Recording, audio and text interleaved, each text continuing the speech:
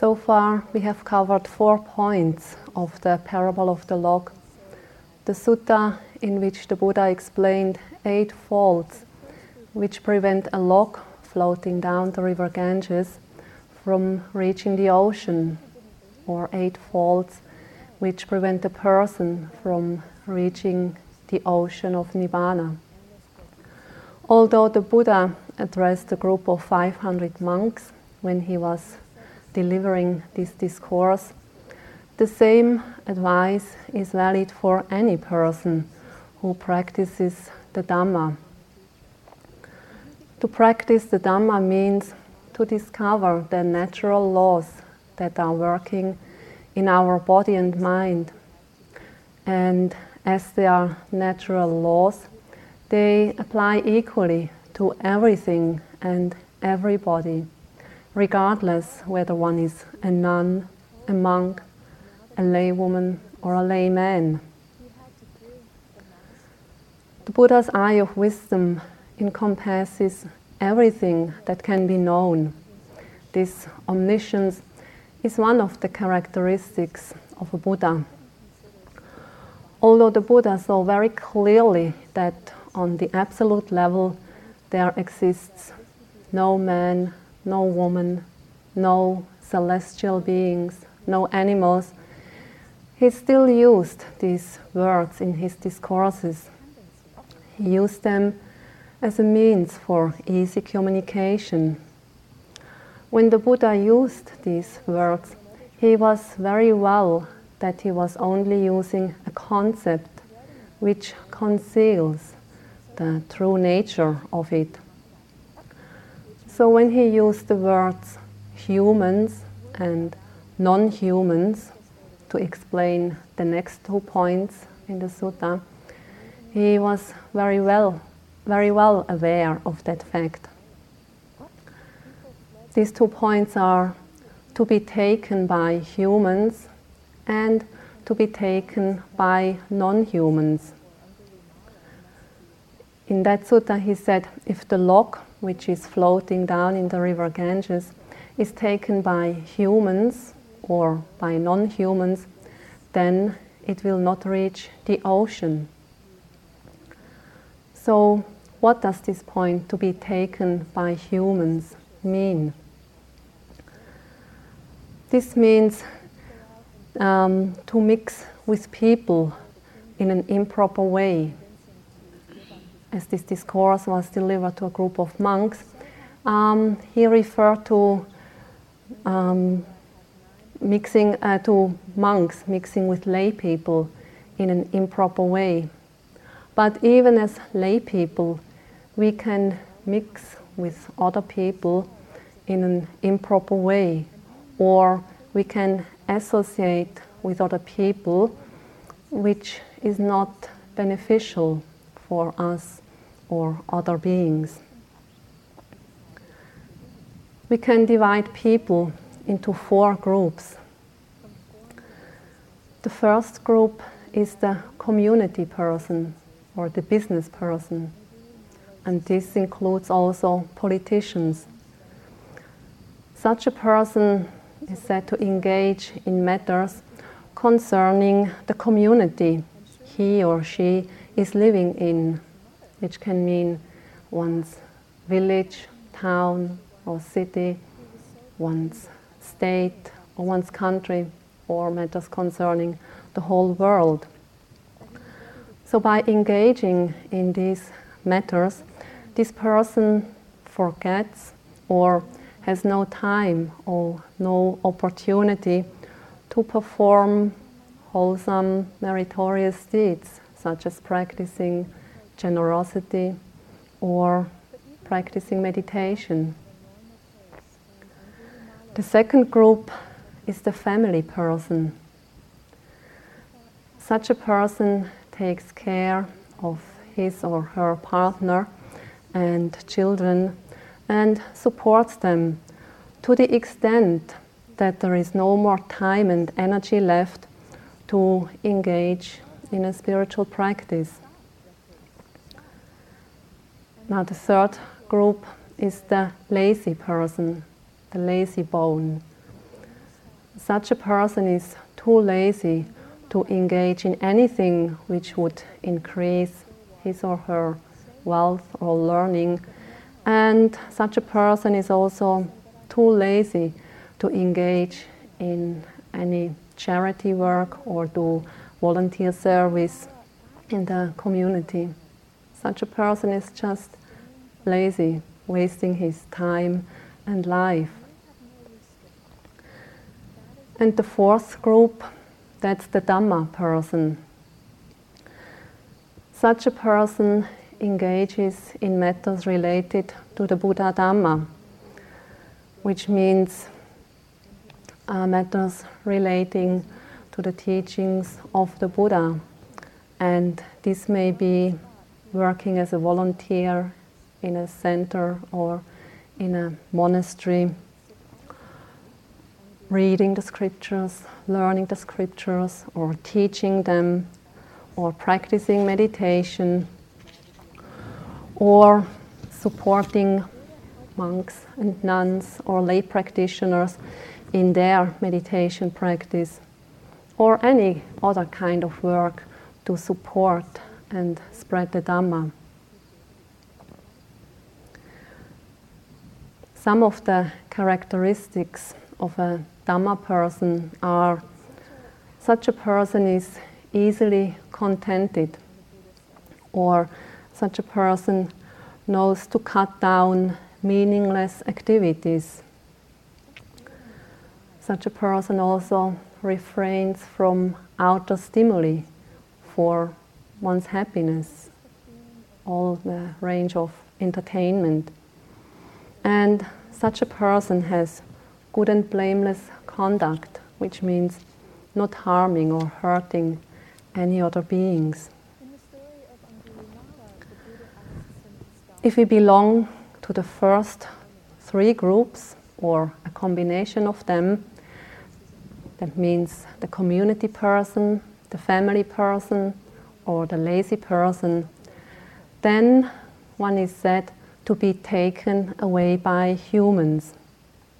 That's why we should strive to become a Dhamma person, so that we can escape the danger of being taken by humans. Of course, being a Dhamma person doesn't mean that we cannot be a community person or a family person at the same time. We might even fall into the category of the lazy person at times. So even if we are engaged in worldly matters by working for our livelihood or for caring for our family, we still can be a Dhamma person. We just need to make sure that our heart is deeply rooted in the Dhamma, that we take refuge in the Triple Gem and not taking refuge in worldly idols such as power, fame, authority, or sensual pleasures. When it is our sincere wish to practice the Buddha Dhamma in order to become liberated, then we align our worldly engagement with these goals and act accordingly. Nevertheless, it can be quite demanding and challenging to combine our worldly obligations with our spiritual goals. The world out there is full of imperfections and calls for our attention to fix it or to improve it. Even if we do it with the best of our intentions, it's difficult to get it ever perfect or to bring it to a state when nothing needs to be fixed anymore. This is the great danger, because we can get drawn into it to such a degree that we lose the perspective and the overview. We just see that there is more to be done, things to be improved, conditions to be changed, or structures to be abolished. And then, when we are successful, we feel compelled to do the next step as well.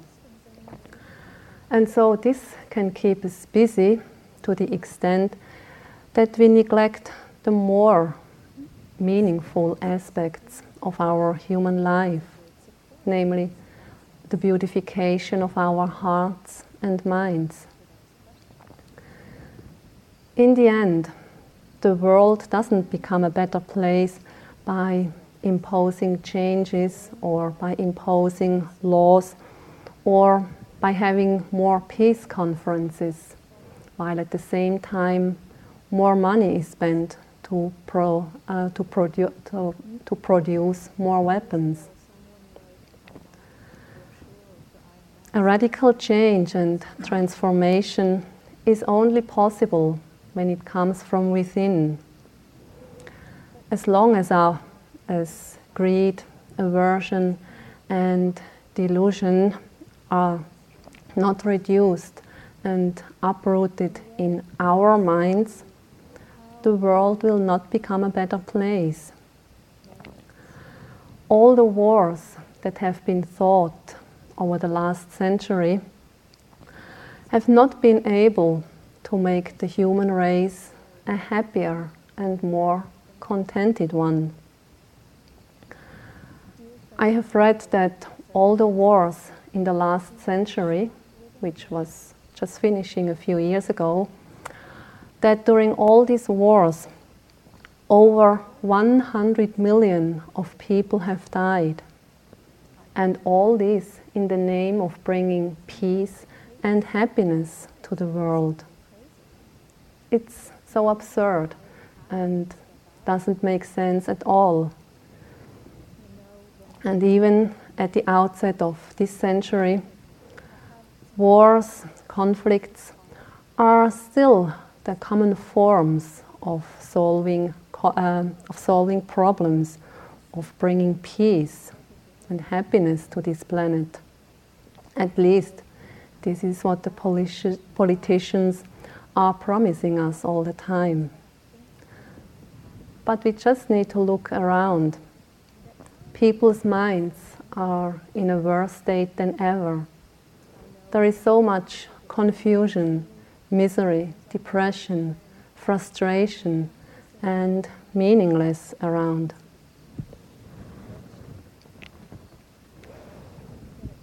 The great sages of the past and the present tell us time and again that the wars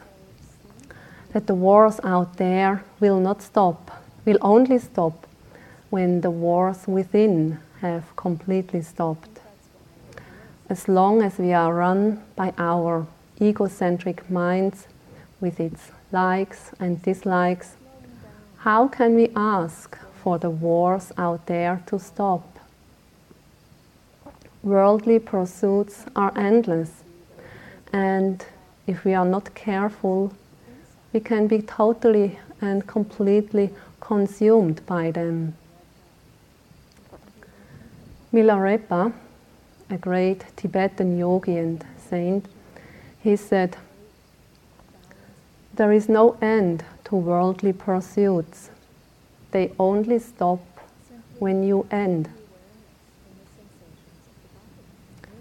And in the face of what really matters, or what is really important in our lives, we have to admit that all the big and small successes do not really matter when we face death.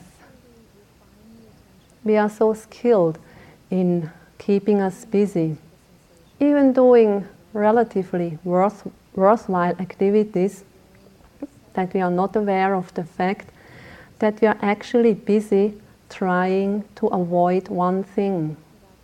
And this one thing is to purify our hearts and minds and to make peace within. Mingyur Rinpoche, a Tibetan meditation teacher, actually calls this busyness a form of laziness. In his own words, Our ceaseless activity and our avoidance of what is really important is actually laziness. Striving so hard to score small successes, we disguise the fact that you're actually being lazy. The Buddha was very well aware that for many of his monks and for many people in general, it was very difficult to resist the temptation of engaging in worldly matters. As worldlings look at the world with dirty glasses, it's tremendously difficult to see the pitfalls when doing so. But the Buddha and other realized beings have come to understand that in the end, that there is really nothing more important and worthwhile than purifying our hearts and minds. That's why he told his monks in his discourse of the parable of the log to be careful not to be taken away by human beings. And the next point, to be taken away by non-humans. What does this mean? It means that the person dedicates all the merits of a good and wholesome deed to be reborn in the Deva realm in order to enjoy all the sense pleasures and luxuries of the Devas. The Devas are some kind of celestial beings who live in the heavenly realms, enjoying all kinds of sense pleasures and luxuries. It is said that one is reborn in these heavenly realms due to one's merit gained by performing acts of generosity, by keeping the precepts, or by engaging in other wholesome activities. According to the Buddhist cosmology, there exist altogether 6 different Deva realms. These planes of existence, they involve a longer lifespan than in the human world and a much richer variety of sense pleasures. However, all these sense pleasures are also impermanent, and the Devas too, they have to die one day. As death approaches for a Deva, there are 5 signs. These are the flowers that they are adorned with, they start to wither. Their clothes become dirty. Sweat comes out under their armpits. Their bodies become unsightly. And they get restless. Devas, they are born spontaneously. They are not born from a womb. And once they are born, they always look like young, healthy, and strong people.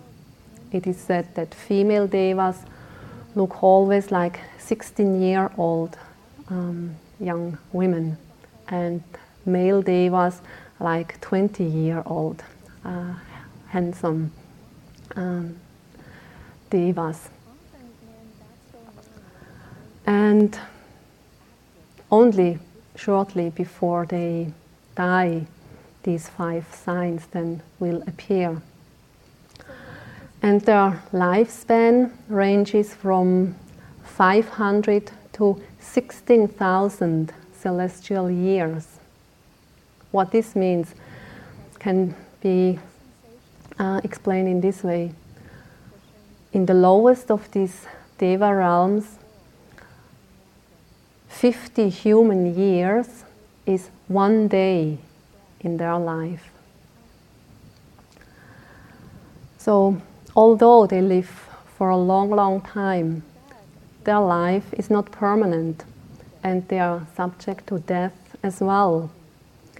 When they die, they are reborn again. And so they are still undergoing the cycle of old age, birth, old age, sickness and death, as any other beings do. But for many people, the fact that these devas can live a life surrounded by these sense pleasures and luxuries for a very, very long time makes it very tempting to dedicate all their merits for being reborn in the deva world. The prospect of enjoying nice, pleasurable, attractive things for hundreds or thousands of years without having worries of losing them, this propels them to dedicate their merit for a rebirth as a deva. So this is meant what Buddha said when he said to be taken away by non-humans. As I said in the beginning, all the Buddha's teachings were given with the aim of leading people out of their unsatisfactoriness and suffering to a state of perfect peace and happiness. Even if the happiness is much greater in these heavenly realms, the beings there are still subject to birth and death. And as long as one is caught in the cycle of samsara, there cannot be perfect and lasting happiness. That's why the Buddha said that one should dedicate one's merit only to the attainment of Nibbana, which is the state where all suffering ceases, or in other words, the state of perfect and lasting peace and happiness, and where the thirst for any pleasurable object is completely quenched. For Burmese people, the existence of devas is quite real, although one cannot see them with our human eyes. The deva world is depicted as a place where everything is beautiful. A beautiful scenery with gorgeous mountains, with golden forests and deep blue lakes, with pristine clear rivers, and with beautifully adorned mansions and cities, with lush green gardens and fragrant flowers. Burmese people, they even compare some Western countries, like Switzerland or the US, to the deva world. For them, for example, Switzerland is the deva realm on earth. The picture they have of Switzerland fits perfectly with the description of the deva realm. During my many years of staying in Burma, I've come across this statement quite many times. People telling me that I live, or that I have lived, in the deva world on earth.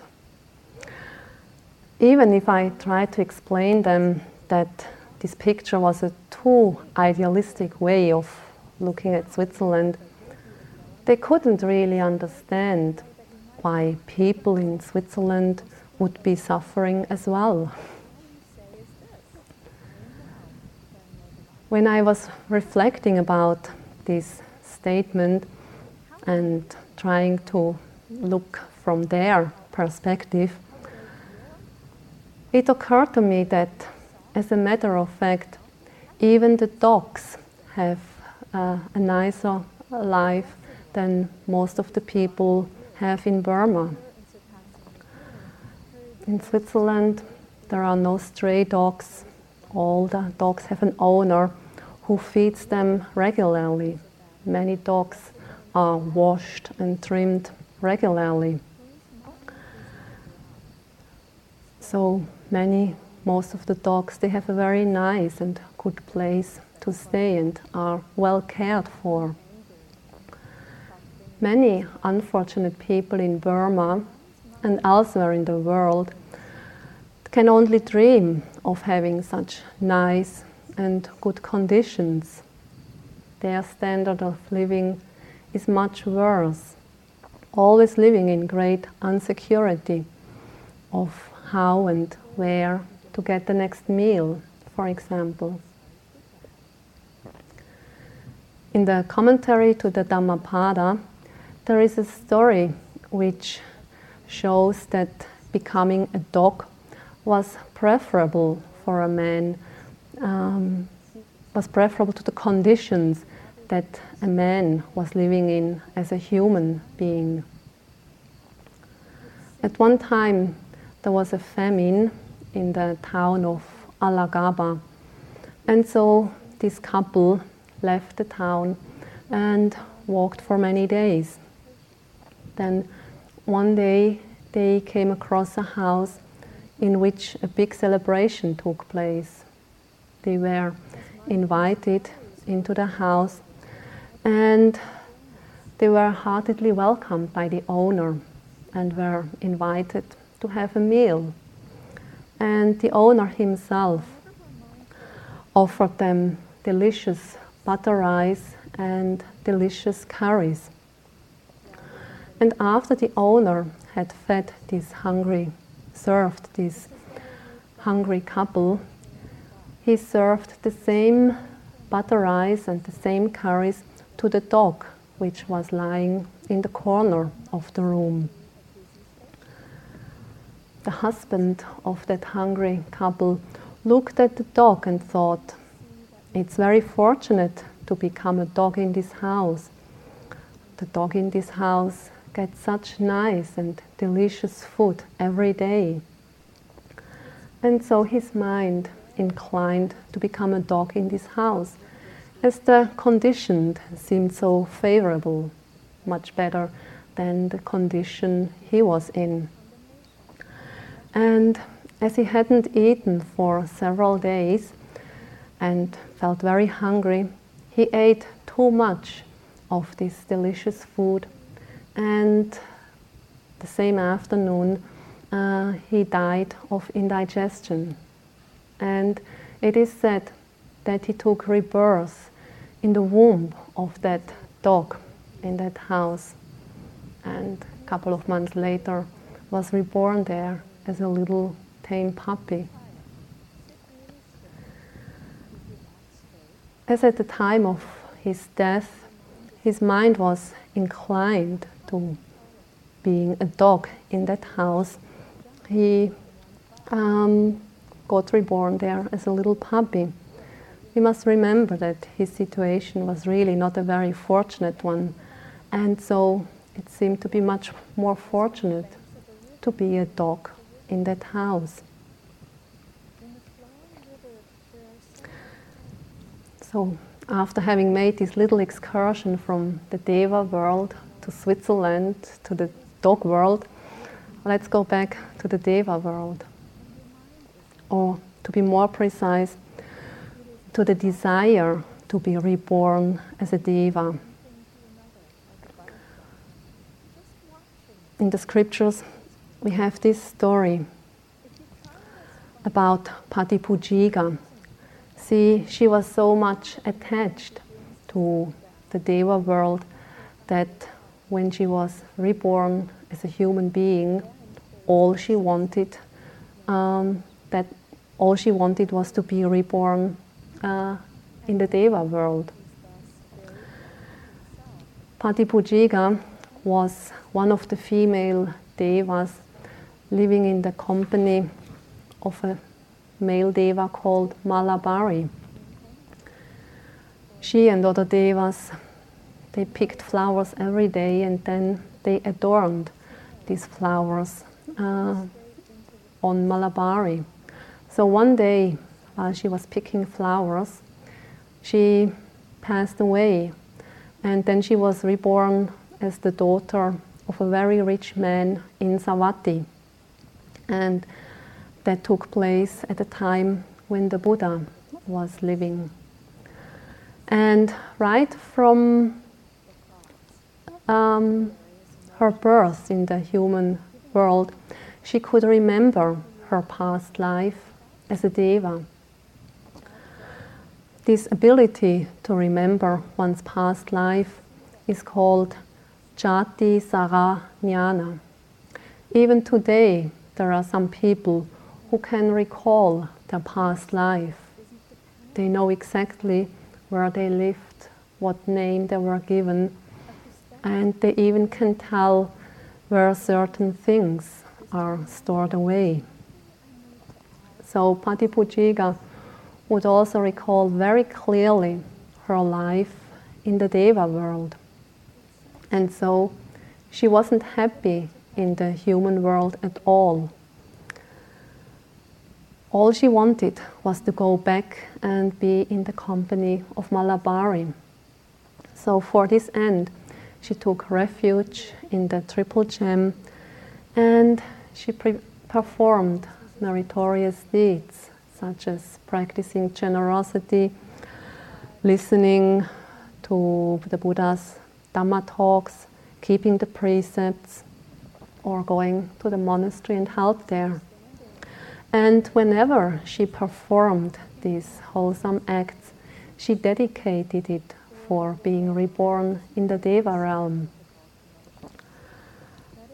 When she came of age, she was married, she had children, and so she lived her life.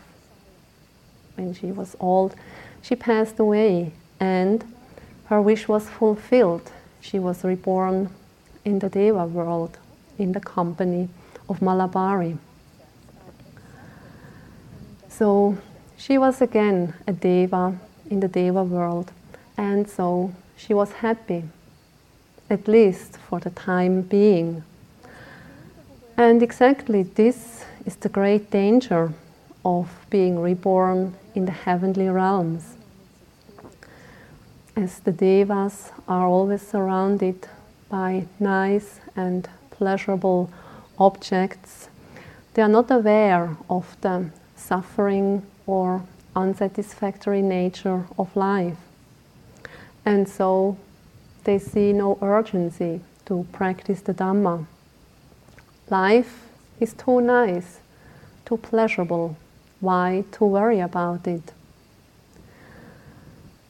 That's why it is said to be reborn as a human being is actually more beneficial. In the human realm, we experience a mixture of happiness and unhappiness or misery, and therefore we are much more inclined to practice the Dhamma in order to overcome our unhappiness. So what we see from these stories is the importance of our goals towards which we direct and incline our mind. That is, our desire, wishes, or attachments. But it doesn't mean that by wishing, desiring alone, we can be reborn where we want. To be reborn where we want, in a certain place or under certain conditions, we must be endowed with the conditions and virtues that are necessary to get this desired rebirth.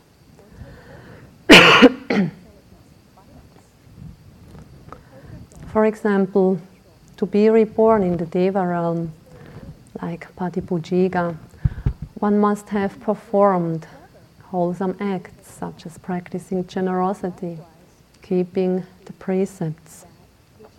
Without that, wishing to be reborn in the Deva world would be useless. Our goals and desires give the mind a certain direction, and so the outcome of our actions are based on what we value in our life. Behind all of our actions, body, speech and mind, there is always a desire, or a will, as an intention. And sometimes this intention or volition is strong and obvious. Other times it's rather weak and not obvious at all. And it is this intention or volition that the Buddha called kamma. Kamma actually means action or deed. But in Buddhism, it's only the intentional or the volitional actions of body, speech and mind which we refer to as kamma. And kamma or volition has the potential to give results. And this potential is a tremendous force. Because kamma doesn't end with the demise of this life, but it goes on. But we cannot say that this kamma is stored somewhere in our body or consciousness, because this body and the mind, they are impermanent and changing all the time. Kamma is likewise impermanent, but it leaves the potential in the repeated appearances of beings. And so when conditions and circumstances are right or favorable for results to appear, then those effects take place. In the same way as fire or wind are not stored anywhere in the universe, but come into existence under certain conditions, so does the effect of kamma only arise when the necessary circumstances and conditions are there. To illustrate this in the scriptures, we have the following simile. It's the simile, the example of the sun, the cow dung, and the gem. And the gem that refers to, or should be taken as a magnifying glass. So when there is sun and you put a gem or a magnifying glass over the dried cow dung, then you get fire. We cannot say that the fire was stored in the cow dung or in the gem, the magnifying glass, or the sun. But when these things come together in the right way, then we get a fire. The circumstances were favorable for fire to appear. Likewise, it is with kamma. Kamma and its results, they are not the same thing. Kamma is the cause, and the effects resulting from a kamma, from a cause, they are called vipaka, or we can call it the fruit of a kamma.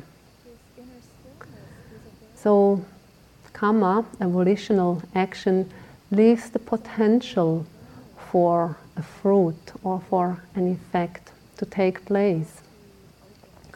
But then the way how we react to such an effect, that's a new action that we perform in the present.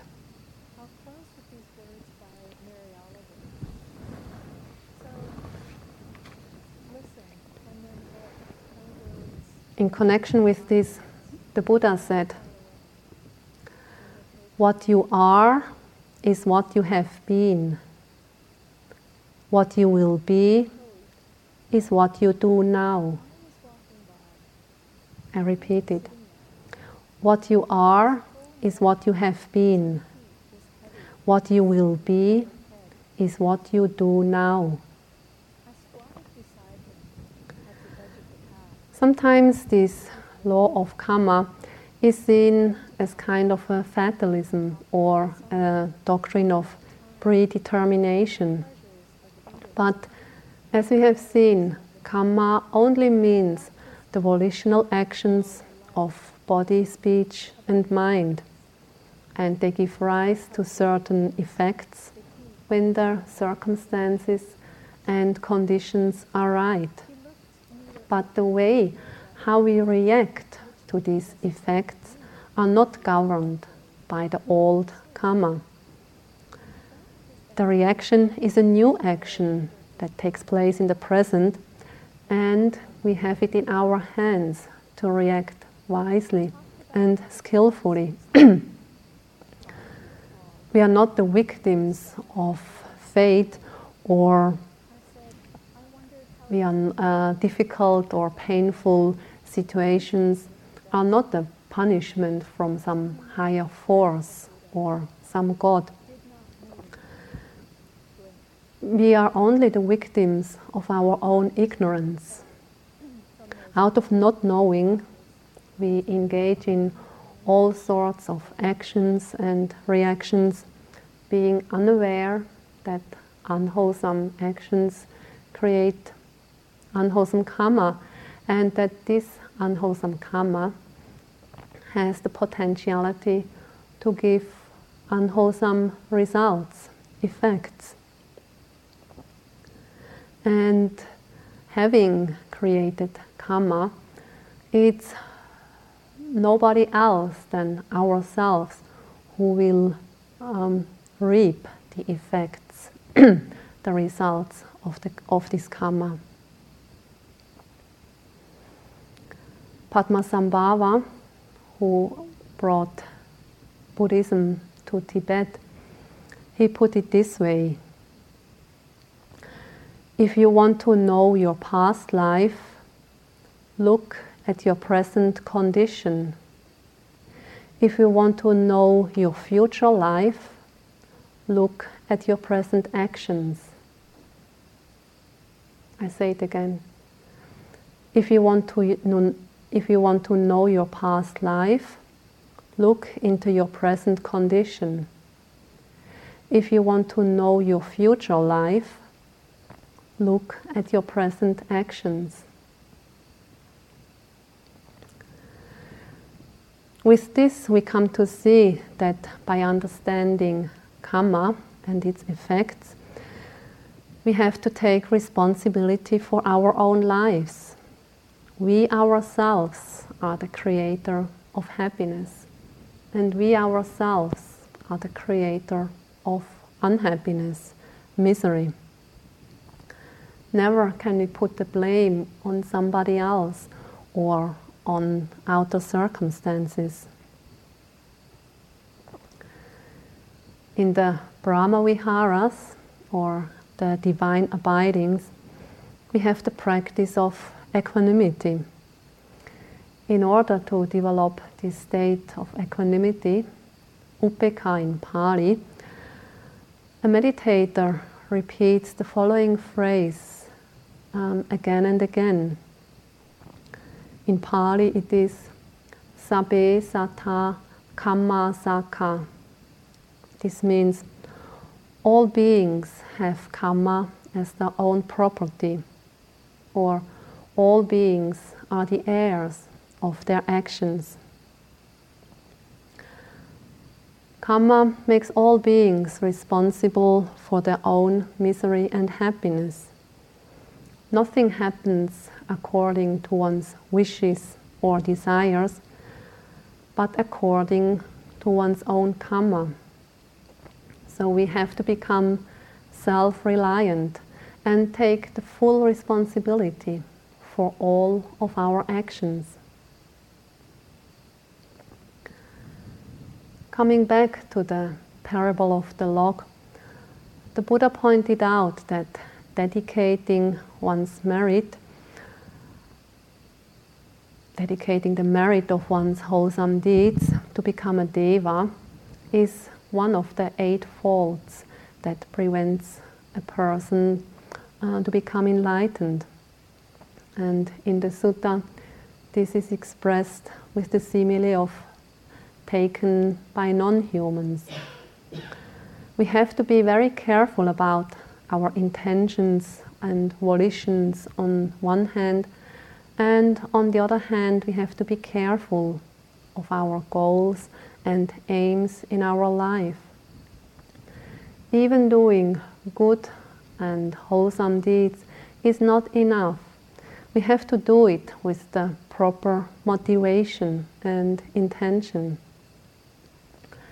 If we really want to be liberated from all that causes unhappiness and pain and misery, we have to turn our heart into the direction of liberation and dedicate all our merit from our wholesome actions for the attainment of enlightenment.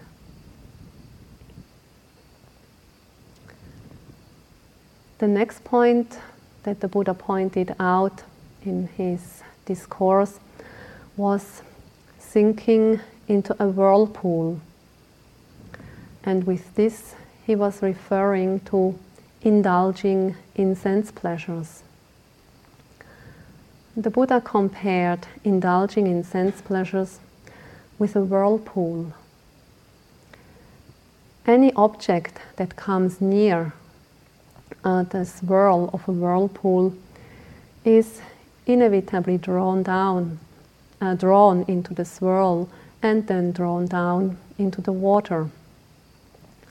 Once an object or a person is caught in a whirlpool, then the object, the person, is drawn downwards into the water, and it's almost impossible to come up again. So these sense pleasures are like whirlpools for human beings. We all have probably seen a whirlpool before, be it out in nature, in a lake or a river, or at the shore of the ocean, or be it at home when we let out the water of the bathtub or the sink. So the water is spinning and then draws everything down. In our ignorance, we only see the nice, pleasurable and enjoyable side of these pleasures, without having any idea of their dangerous and unwholesome nature. We blindly follow all our desires, attachments, and cravings to gratify our thirst for happiness with the enjoyment of these pleasurable things. The eye constantly craves for nice and pleasurable sights. The ear craves for nice and lovely sounds. The nose craves for nice and pleasurable smells, fragrances. The tongue only wants to taste good and delicious tastes. And the body only wants to come in contact with nice and pleasurable touching sensations. As it is our basic human wish to be happy and well, we are ever ready to engage in any activity that promises to bring about this happiness and peace. Our Western materialistic world has become very good and sophisticated in inventing and producing ever new commodities and goods with the promise to make people happy. And this has led to a society of consumerism. In the past 30 years or so, the range of new products that have appeared on the market is just incredible. And each time a new product appears on the market, the media tell us constantly that this product will make us really and finally happy. But then 2 years later, our computer or skiing equipment or the coffee maker are already outdated, almost antiques. And so then the media tells us that we need to get the latest thing and promises us that this time it will make us really and finally happy. And people go for it, always thinking that there must be a time when they will get the right thing containing the unshakable happiness that they are so dearly looking for.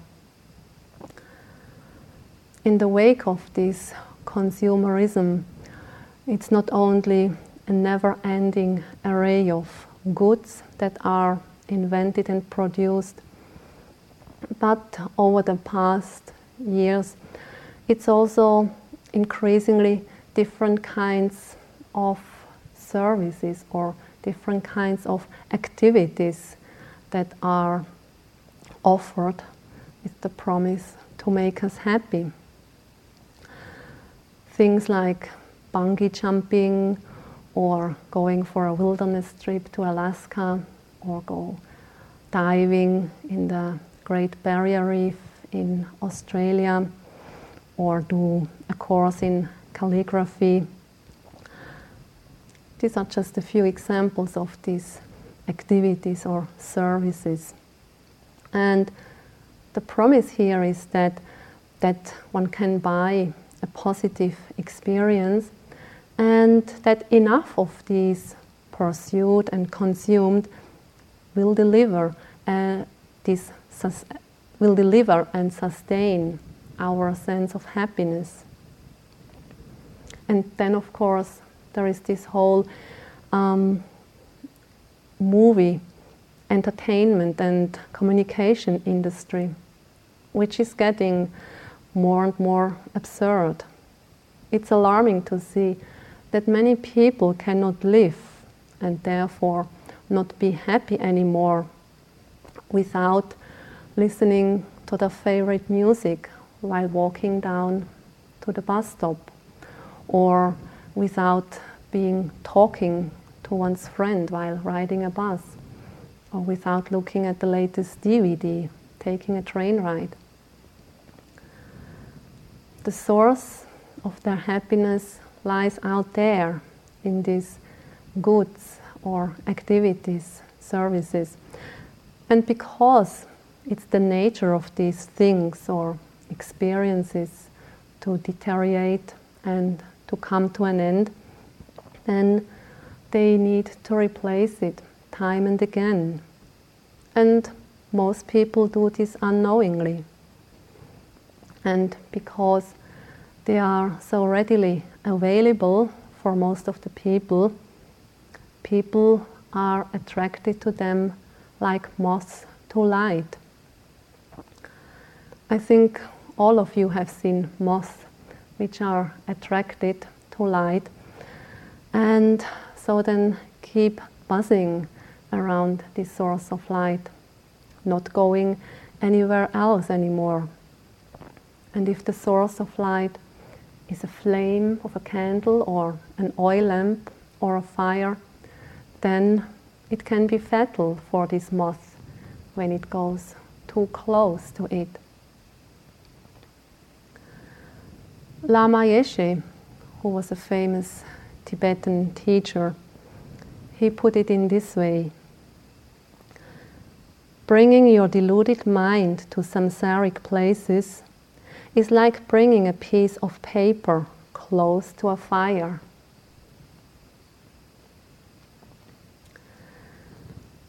Here in the Western countries, we think that we have liberated ourselves from everything that undermines our freedom. We have freedom of speech, we have freedom of religion, the freedom of choosing our partner, the freedom to wear any clothes we like, the freedom of having gatherings and meetings, just to name a few. As we know, there are still many countries on this earth where people do not have these kinds of freedom. So we are very fortunate to live in countries where we have these kinds of freedoms. I remember when I was a kid, the USA was really praised as a country with the unlimited opportunities. Just go there and you're free to do whatever you want. More than ever, people find themselves in a position which allows them to enjoy whatever they want, almost everywhere and anytime.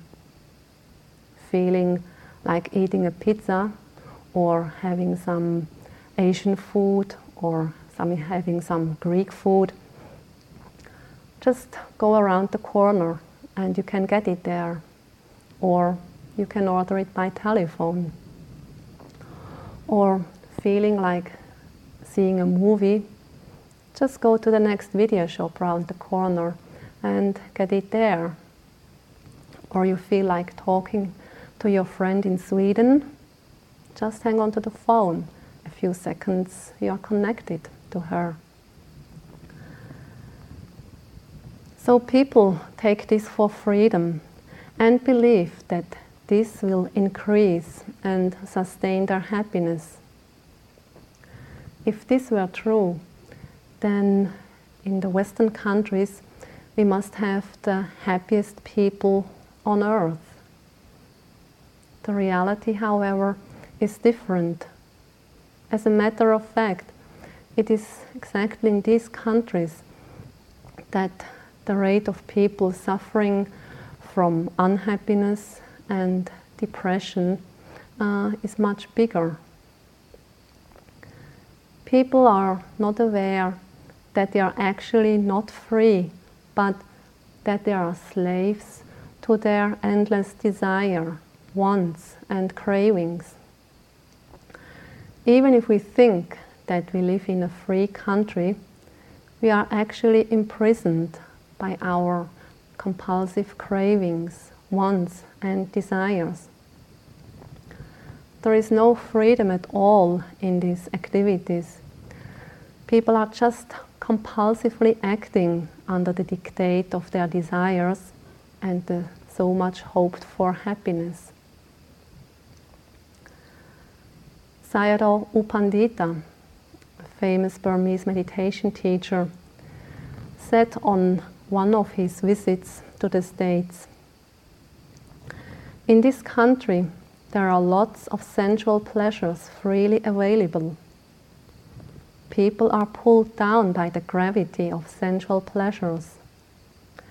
Once they can resist the pull of this gravity, there can be many more monks, maybe also nuns. When people let their actions run freely, their mouth run freely, their minds run freely, it doesn't take much pull for them to fall in.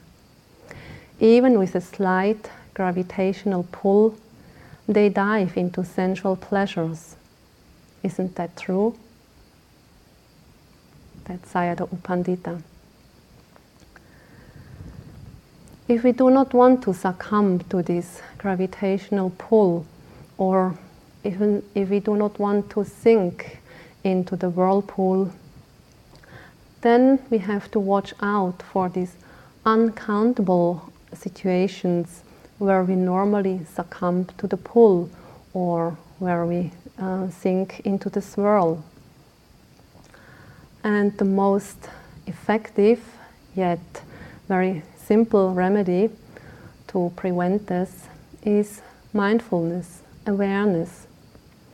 An ever-present awareness together with wise attention, yoniso manasikara, this has the power to free us from our habitual responses. So then we can be floating with the current of the river without being caught by any of the obstacles, and thereby we can see things as they really are. when we can avoid being caught by humans, non-humans, or sink into the whirlpool, as well as avoiding other obstacles that prevent us from reaching the ocean, then we will be sure to get to the ocean of Nibbana one day. Let's sit for a few moments.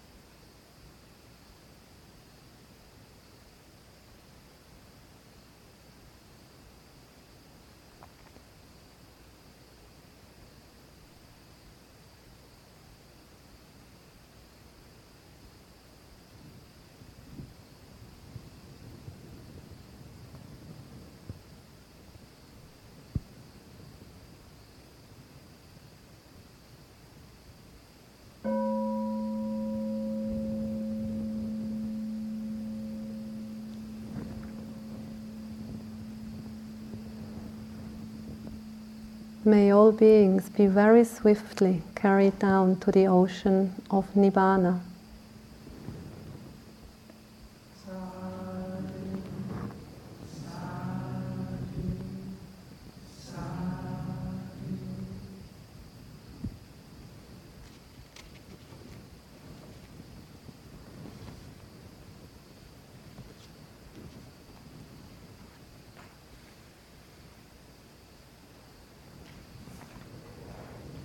Let's do the sharing of blessings.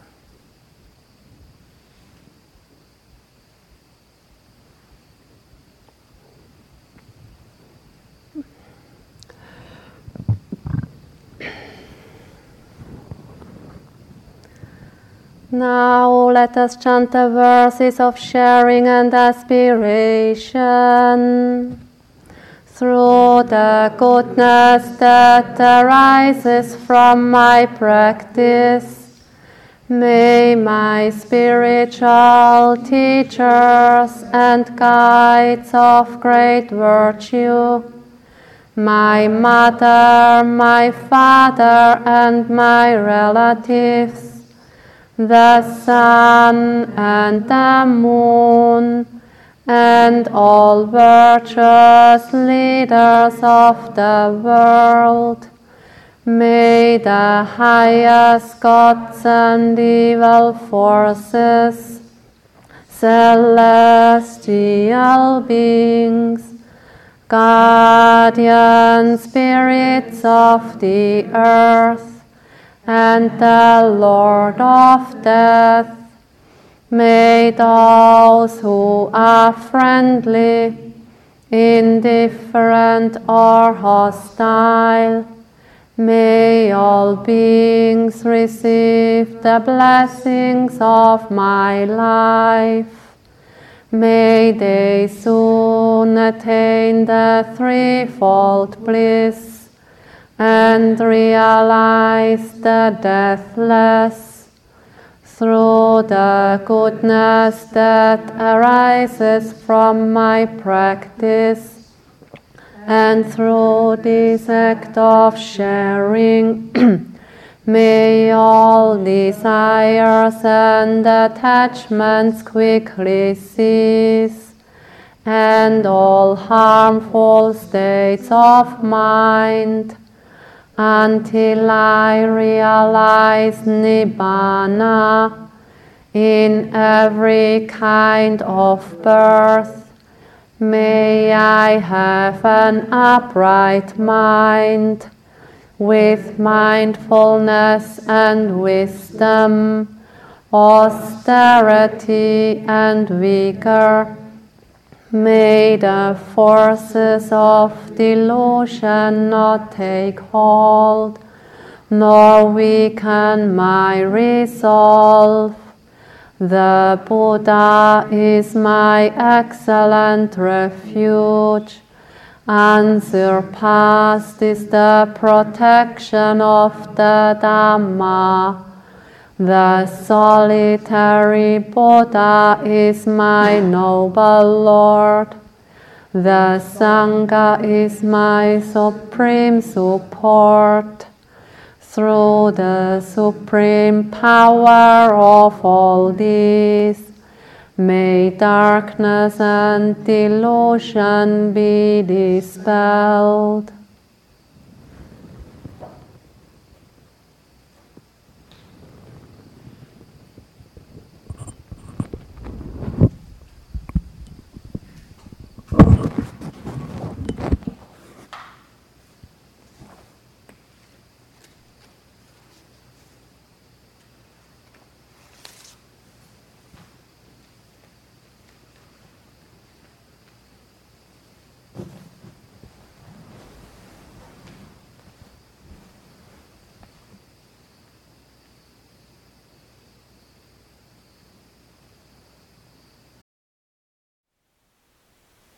Thank you for listening. To learn how you can support the teachers and Dharma Seed, please visit dharmaseed.org/donate.